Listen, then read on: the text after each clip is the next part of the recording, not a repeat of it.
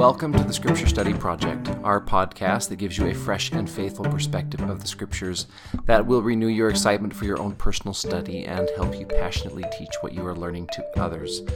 We are your hosts, Zach and Krista Horton, and in this episode, Acts 16 through 21, we are looking at what we know about God, maybe what we don't know about Him, and how we come to that knowledge.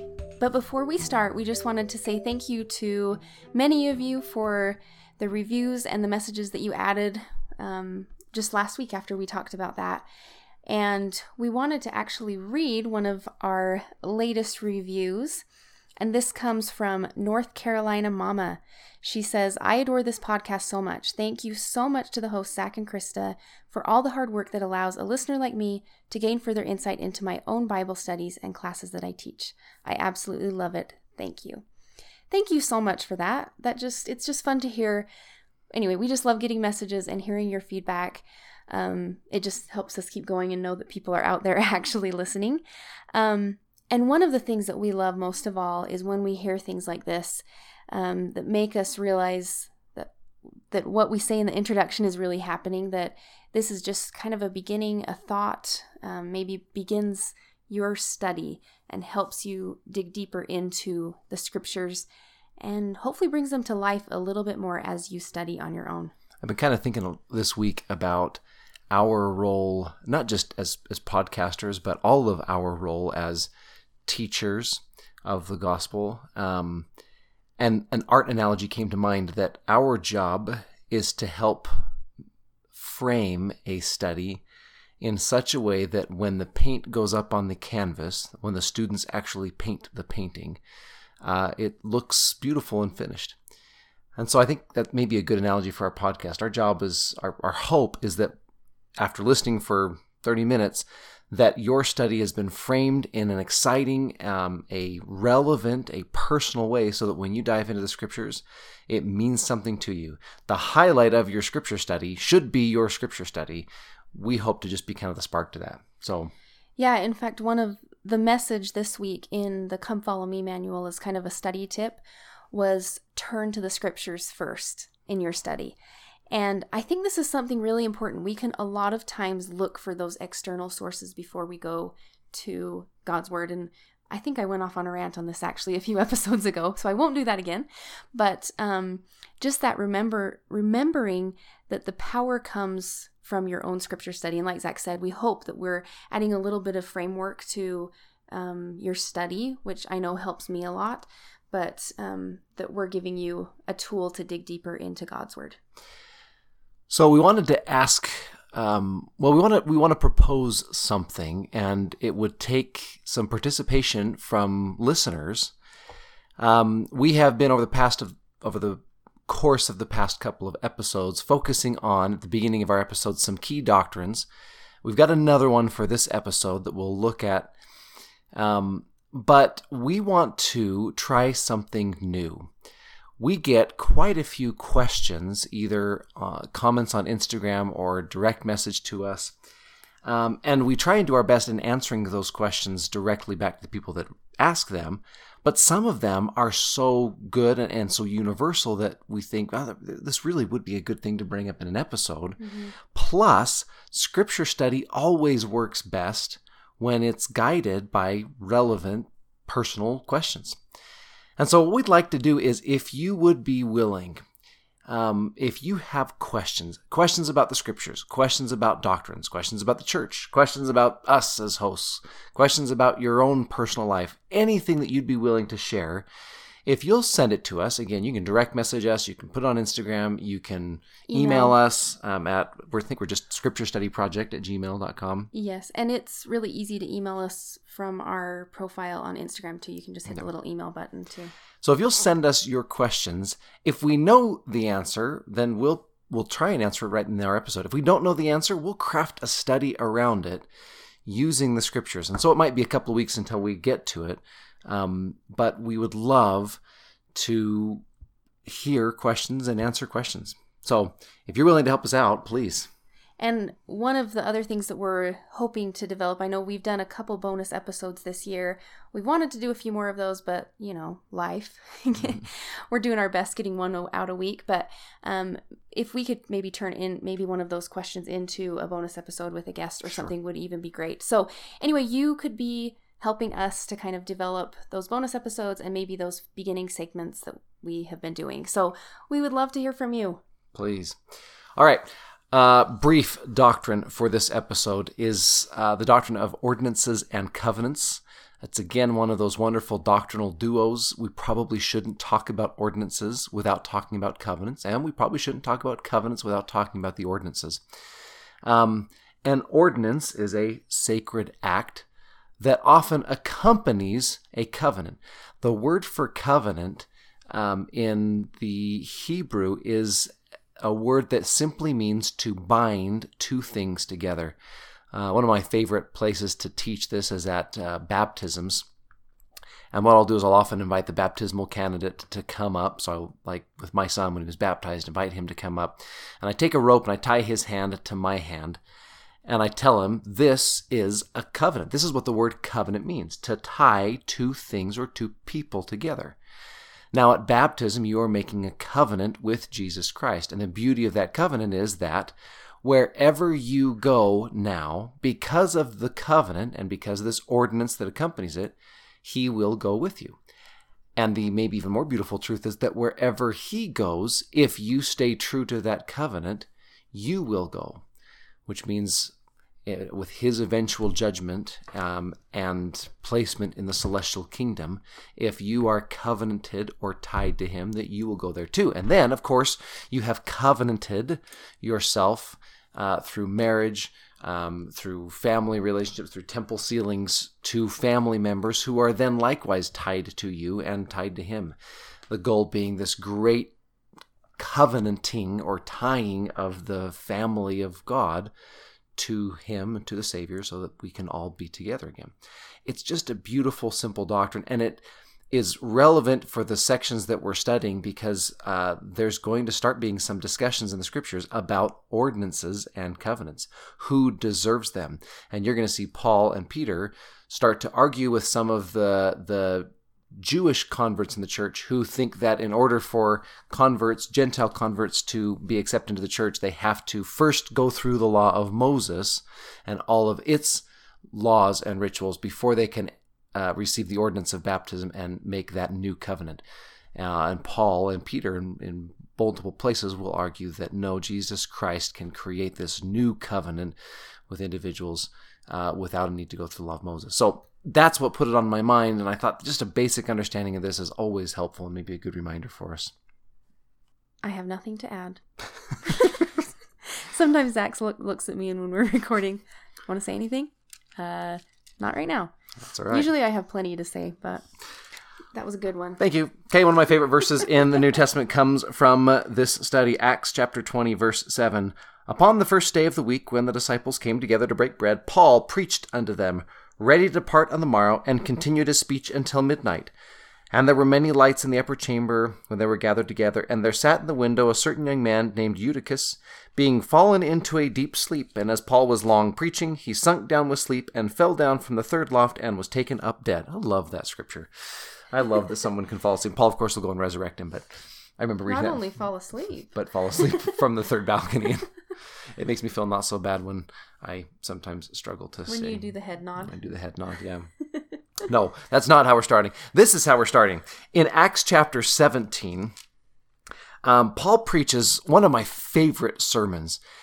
He's now taking the gospel to the Gentiles, and he approaches the Gentiles. A couple episodes ago, God calls him this chosen vessel, and you really see that because Paul has this incredible ability to craft an intellectual discussion about the gospel, which is exactly what those that are used to Greek philosophy are hungering for. They like something that stimulates their mind.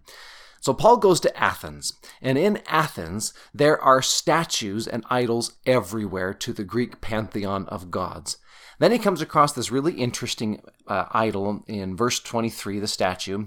He says, as I passed by and beheld your devotions, I found an altar with the instruction, or with this inscription, to the unknown God. Scholars believe pretty surely that the idea of this statue is that the Greeks are saying we built a statue to every other god in the Greek pantheon, but there might be some that we've forgotten, and so we're going to build this statue right here. This is for all of the gods that we maybe could have forgotten. Anyone else that we're not thinking about, we built the statue for them, and that way when we worship at this statue, we've covered all of our bases, and we're not going to make any Greek god angry at us and bring down fire on our house. Paul uses that statue to craft this incredible sermon. And he says this at the end of that verse 23, whom therefore you ignorantly worship, him, meaning that unknown God, declare I unto you. What we want to do in this episode is answer two questions. First of all, what do we, quote, know about this God that Paul is preaching? As you're studying your scriptures this week, what do you read and what do you know about him? And the second question is, how do we get to that knowledge, and or how do we help others get to that knowledge? These scriptures or these chapters have a great missionary theme. What lessons do we learn about helping others come to know God in the way that Paul's talking about? Well, quick first on that idea of an unknown God. This week I've been listening to actually the most recent BYU speech by Amy Tanner called The Gift of Uncertainty, and just some thoughts from that on kind of the vastness of who God is and what our knowledge is in relation to that. So I'm going to read a couple quotes from her. She says, perhaps strangely in a church where from a very young age we learn to say the words, I know, the thing I am most certain of in this life is that we do not know all things. In fact, in the grand scale of truth, it is quite possible that statistically speaking, we don't know anything. And by that I mean that because God and truth are so vast and so big, the things we know are so small in comparison as to render them essentially nothing. And then she goes on to say, accepting that we may not know what we think we know does not mean we need to let go of all certainty or conviction. Rather, openness to being wrong can be a humble position of faith where hope for things which are not seen can flourish as we allow ourselves to accept that there are things which are not seen to us. I think as we talk about these questions, what we do know about him and how do we help others, I think it's really healthy for us to acknowledge that uncertainty. And even that and as we help teach other people, our children, that there's some beauty, and she calls it a gift in that, and I believe that to be true, that there's a lot to wrestle with in understanding and coming to know who God is. That's where those real missionary experiences are built. In fact, we're kind of in missionary mode, which is maybe why I've loved these chapters so much, but we're getting ready for Zach's brother to come home in a few weeks, and we just had the chance to be at a homecoming for Zach's cousin, who we just think is awesome. And he told a story that I just thought summed this up perfectly, was that when he left on a mission, what he didn't realize is that he had been grateful for and relying on his parents' knowledge of who God was and who this God was to them. But that as he went away, he was able to really come to know and experience who this God is. And I thought, that's the work, that's the refining work of missionary. Of course, it's to look for and search out the people who are interested in the message of coming to know God, but it also happens in the hearts of these missionaries. And we see this in these chapters as we see these missionaries going all about finding people, using the Spirit to be guided and to heal people and to perform miracles. And I loved the scripture in chapter 19, verse 11. It just says, God was performing extraordinary miracles by Paul's hands. These are missionaries that knew God. They had come to know this God. And I believe the same is true for us, that we can find him, just as Jared gave that example of finding a God, that I think there's a balance between that. Well, not a balance, but that uncertainty can be that refining process that we search out for who he is. There's so much good in this. The scripture that comes to mind is the one that's really well known, where Jesus says, this is life eternal, that they might know thee, the only true God, and Jesus Christ whom thou hast sent. it just makes me wonder if our traditional understanding of that could be adjusted. I wonder if another way to understand that verse is that it might take an eternal life for us to completely know God, to know Him as personally as we want to be. So when someone stands up in church on Sunday and says, I know that God lives, and you think, I don't know that, that's okay. Yes. Because that uncertainty can be the catalyst for this great faith, this hope in things which are not seen, but which are true, and can propel you down the path of searching and finding, and then talking and teaching others, which confirms that uncertainty to you, right? Yeah. I know that's been my experiences.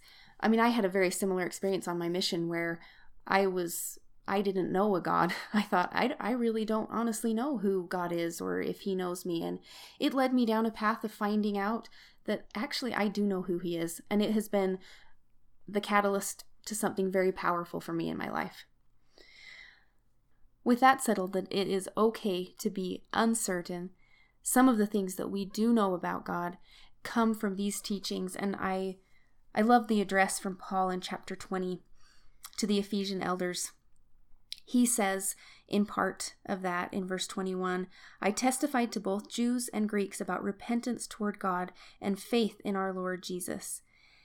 And then down on into verse 24, but I consider my life of no value to myself. My purpose is to finish my course and the ministry I receive from the Lord Jesus to testify the gospel of God's grace. One of the ways that we come to know God is as we experience this grace and the repentance process, and that feeling of just love and relief that we can get as we work our way to come to know who God is. I love the story of Apollos, and that is in chapter 18. A man named Apollos, he was an eloquent man who was competent in the use of scriptures. He had been instructed in the way of Lord, and being fervent in spirit, he was speaking and teaching accurately about Jesus, although he only knew John's baptism. And that stuck out to me as I was studying these ideas of mercy, that Paul's teaching that we just talked about. And I remembered what John the Baptist was teaching all along, was crying out repentance in the wilderness. And so this, what he knew, was only about John the Baptist, yet it was enough to propel him because he knew that it was the same repentance, this same mercy. And I just love that is the God that we can know, a God who forgives, a God who is full of grace and mercy towards all of us. The one that stood out to me is I've been caught up on this idea. I've mentioned in previous episodes that Jesus Christ, this Lord and God whom we worship, is more than just a Savior. The hymn, I Know That My Redeemer Lives, has this wonderful phrase in it where Jesus Christ is labeled my prophet, priest, and king. In the scriptures, scriptural authors try and cast Jesus as those roles to illustrate that he is the fulfillment of every appointed or anointed calling that God has ever given. He is like the prophets in the Old Testament, just like Moses and just like Elijah. He is like the priests, the high priests that were in the Holy of Holies that helped us commune with God. And he is, of course, like the anointed kings, the true rulers and governors of God's people. Well, in Acts 17, back in that sermon on Mars Hill, the beginning of the chapter is interesting. The people are upset, and they find Jason, who is a Christian. They bring him out in front of the people, and they accuse him of this. This is verse 6 and 17. When they found Paul not, they drew Jason and certain brethren unto the rulers of the city, crying, These that have turned the world upside down are come hither also. They're accusing Paul and those that are converted by him of turning the world upside down. And this is the doctrine that is turning the world upside down. Verse 7. Whom Jason hath received, and these all do contrary to the decrees of Caesar, saying that there is another king, one Jesus. The doctrine that's turning the whole world upside down is that there is another king, a greater king, and his name is Jesus. If you think about it, this is the role that Jesus fills that gets him in the most trouble. I think if Jesus was just a redeemer and a savior, if he was just a reclaimer of lost souls, or if he was just a teacher, a guide, an example, I don't think he would have been criticized nearly as much, if at all, and I think the predominant religionists of the day would have been fine with him. It's his claim as the Son of God and the King of Israel that gets him in trouble. That's where he earns the claims of, or the accusations of sedition and blasphemy. It's in his role as king. Paul, in verses 23 and 24, says, we've quoted verse 23, that unknown God, him declare I unto you. And then he goes on to talk about this God who's the creator and the king of all creation. For me, I've thought a lot about this over the past couple of weeks, and I've shared some of those thoughts on previous episodes. But I have really come to love Jesus as my king. I know that he is capable and powerful and has the omniscience to be able to see into my life, both past, present, and future, and to govern it, to tell me to do certain things or not to do certain things, to put ideas and feelings in my heart that even though they may be contrary to what I feel inclined to do, because of his knowledge and his authority as my king, I can trust him and follow that direction. I found a lot of, pride's the wrong word, but satisfaction in the last couple of weeks of feeling like I am subject to Jesus the King. I'm a loyal subject to Jesus the King. I claim him as my ruler. I sustain him as my king. I am his servant. I'm his man. I'm his. And that feels really good to me. I like how a lot of those things can go together. It's this journey, this uncertainty journey to understanding this mercy that God provides for us. But it's in that journey that we come to see God as something more in whatever role he is filling for us, which is so many ways that we can search and find him. And certainly we're seeing that these missionaries are motivated by this King, this merciful God, this prophet that they love in Jesus Christ. In fact, I'm probably going to gush in our show notes this week because I have come across so many golden articles and talks that go to this. One is by President Nelson. It was in 2000s. It was Elder Nelson then. But where he does this exact thing, you know that he has a penchant. He loves to study the Book of Mormon, looking for the Savior and illustrations of and delineations of the Savior. And so this talk is, I think it's 10 roles that the Savior can fill, that he fills for the world, but that he can also fill for us. And it's just fascinating. So we'll put that in the show notes, plus a couple of other talks, and way more than you may want to read, but hopefully it helps. Okay, the second question, and we'll need to be kind of brief on this one since we're running out of time, is... Well, we kind of answered a few of them throughout. But. Is how do you help others come to know God? Given that we're not seeking for full-on 100%, I know everything about God, that uncertainty is okay, how do you help someone become comfortable or convinced of these attributes about God? One thought, you mentioned journey in your last comment, the journey from uncertainty to certainty. Paul takes a physical journey in these chapters that I love. In Acts 16, starting about in verse 6, Paul receives this vision. He sees in vision a man in Macedonia saying essentially, come and preach the gospel to us. Come and help us. So Paul sets out. Macedonia is, these are Gentile nations, Gentile cities, and so he starts this mission. And what's interesting to me is Paul's traditional format for missionary service is he goes to the city and goes to the Jewish synagogue and will preach to the Jews. And then once he's preached to them, then he'll go out into the city square and he'll preach to the Gentiles. Well, on his way to Macedonia, before he ever gets to that official beginning of his mission, this happens. Verse 13. On the Sabbath, the we here is probably Luke, just FYI. Luke was a convert of Paul's and a missionary companion of Paul's, which is why he writes so much about Paul. Verse 13. On the Sabbath, we went outside the city gate to the river, where we were expected to find a place of prayer. We sat down and began to speak to the women who had gathered there.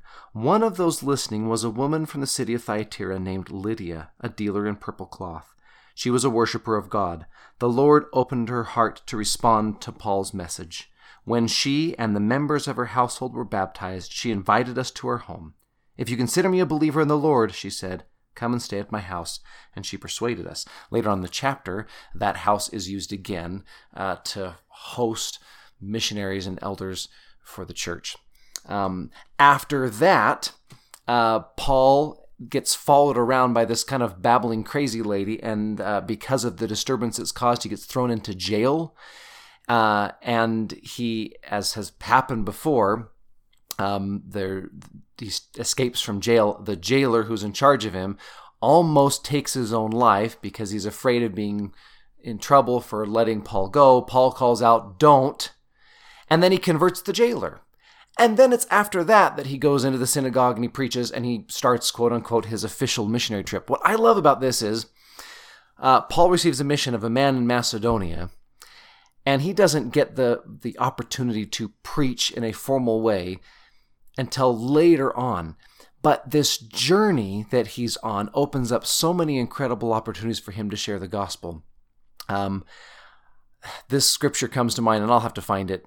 In the Doctrine and Covenants, where the Lord chastises his missionaries, they're going down the Erie Canal, and he chastises them for being too quick on their journey and trying to get just from point A to point B, and forgetting that there are people on either side of the river that are perishing in unbelief. It's not about the destination, it's about the journey.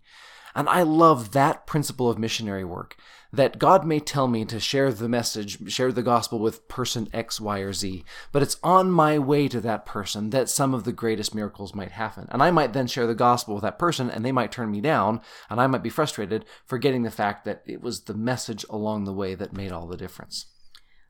I think that journey can also be used as our own spiritual journey, that we don't have to be these spiritual giants or feeling like the spiritual giants in these seasons of our life, but that journey can happen in any form. Maybe it's not a physical journey, but maybe even where you are on a spiritual path, whether it's a conversation that you have or a small exchange you have with someone, but that you're willing to open up about your thoughts and feelings. Yeah. So be aware of the journey and rejoice in it. Well, to end, this is from the Book of Mormon. Mosiah chapter 11, this is the beginning of the story of Abinadi. He chastises the people, calls them to repentance over and over and over again. And then King Noah says this line in verse 27. Who is Abinadi that I and my people should be judged by him? Or who is the Lord that should bring upon my people such great affliction? A couple of chapters later, they're going to try and arrest Abinadi, and he shocks them and tells them, don't touch me, I haven't delivered my message. And then he says, this is in chapter 13, I think, I have not answered the question that you asked me to answer. And then he, for the next 3 or 4 chapters, sermonizes on who this God is. He quotes Isaiah. He talks about this God being the one who he himself comes down and saves us. And it's just an incredible study.